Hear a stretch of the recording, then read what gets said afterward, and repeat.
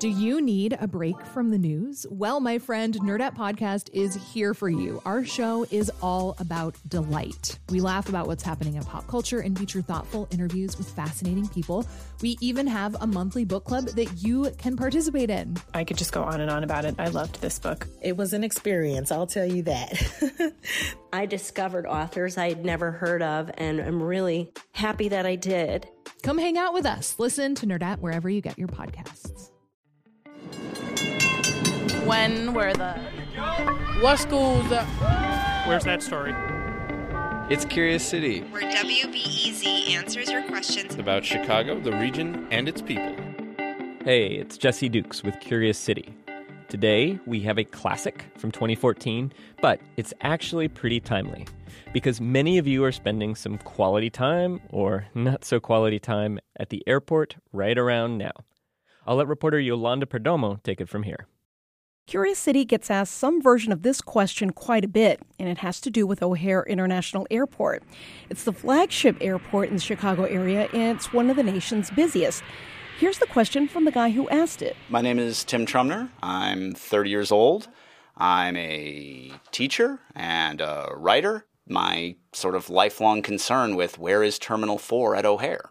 I always thought it was kind of strange that the numbering goes from 1, 2, 3, and then 5. So I wondered why there's not a Terminal 4, or if there is, if it's hidden somewhere.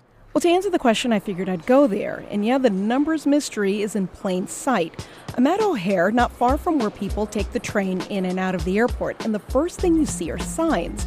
And they're not hard to miss. They're labeled 1, 2, 3, and 5. Confusing? Maybe. Interesting? For sure.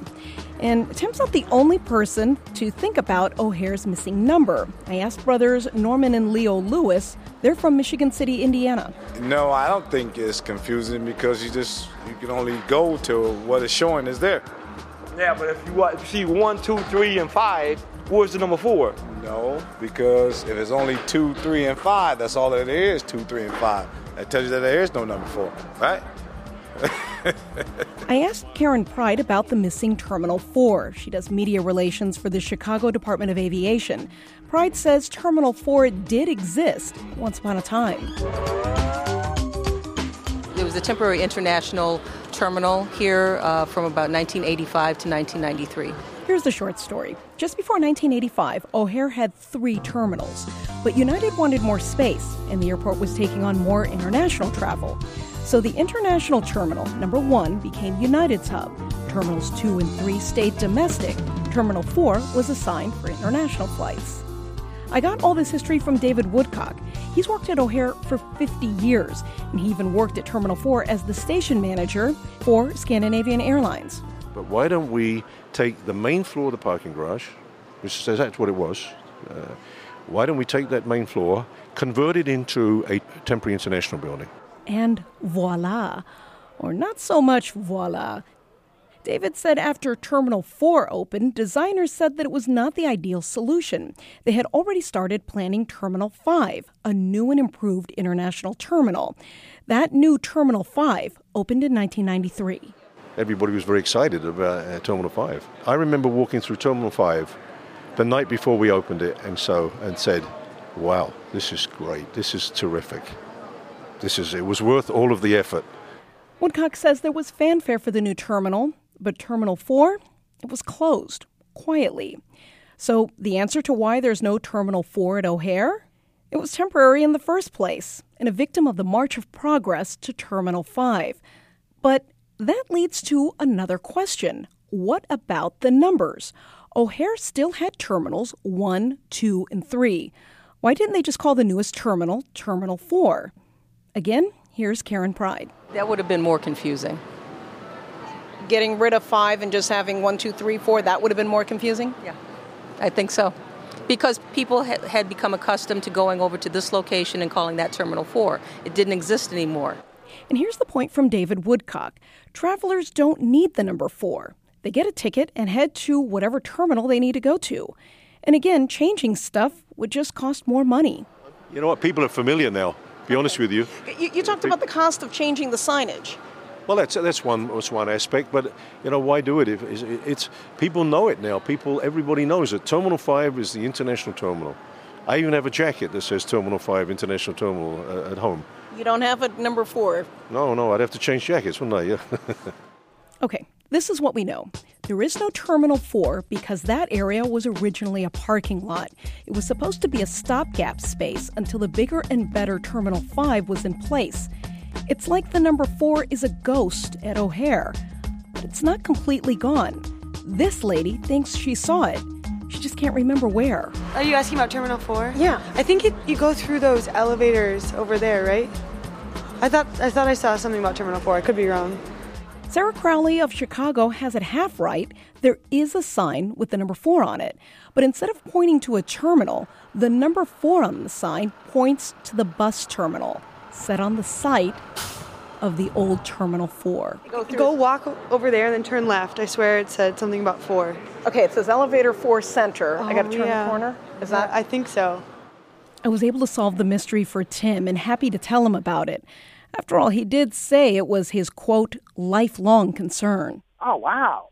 I've basically been in Terminal 4. I just was not aware of it. I think we all have. I think Wow. we've all been there. Huh. I kind of figured it would be sort of tucked away somewhere or would have been, just completely demolished. I was not expecting it to have been a parking garage, briefly been a part of an airport terminal, and then turned back into a parking garage. Honestly, it wasn't the answer I was expecting, but I like that there's still this big number 4 that points to parking and buses. Maybe a little joke about the old Terminal 4. And some O'Hare workers I ran into thought the question about number 4 was funny too. One of them said, "They keep everyone puzzled here. It keeps Chicago as interesting as it is."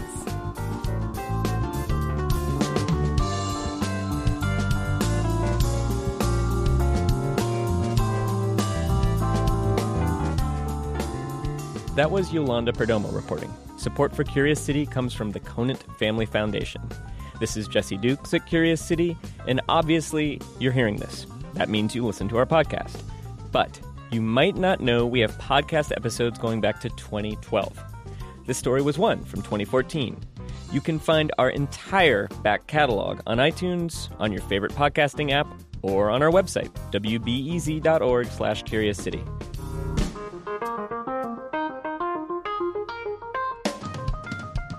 I hope you're not stuck at an airport right now. But if you are, we have over 130 episodes to keep you company. See you in 2017.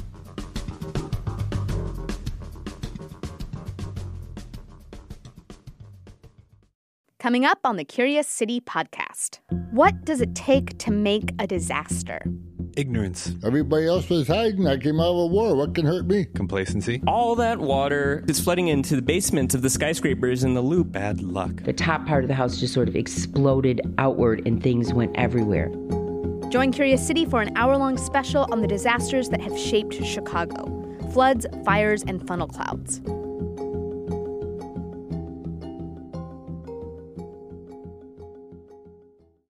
At a time when information continues to come at us faster and faster, sometimes you need to hit pause and rewind. NPR's Throughline takes you back in time to the source of the news stories filling your feed. Find NPR's Throughline wherever you get your podcasts. Before we start the show, we here at Curious City want to let you in on a little-known fact about WBEZ. 89% of all our funding comes from community support, including contributions from curious listeners like you. If this program has changed how you see Chicago, please consider supporting this program at wbez.org/curious. Thank you.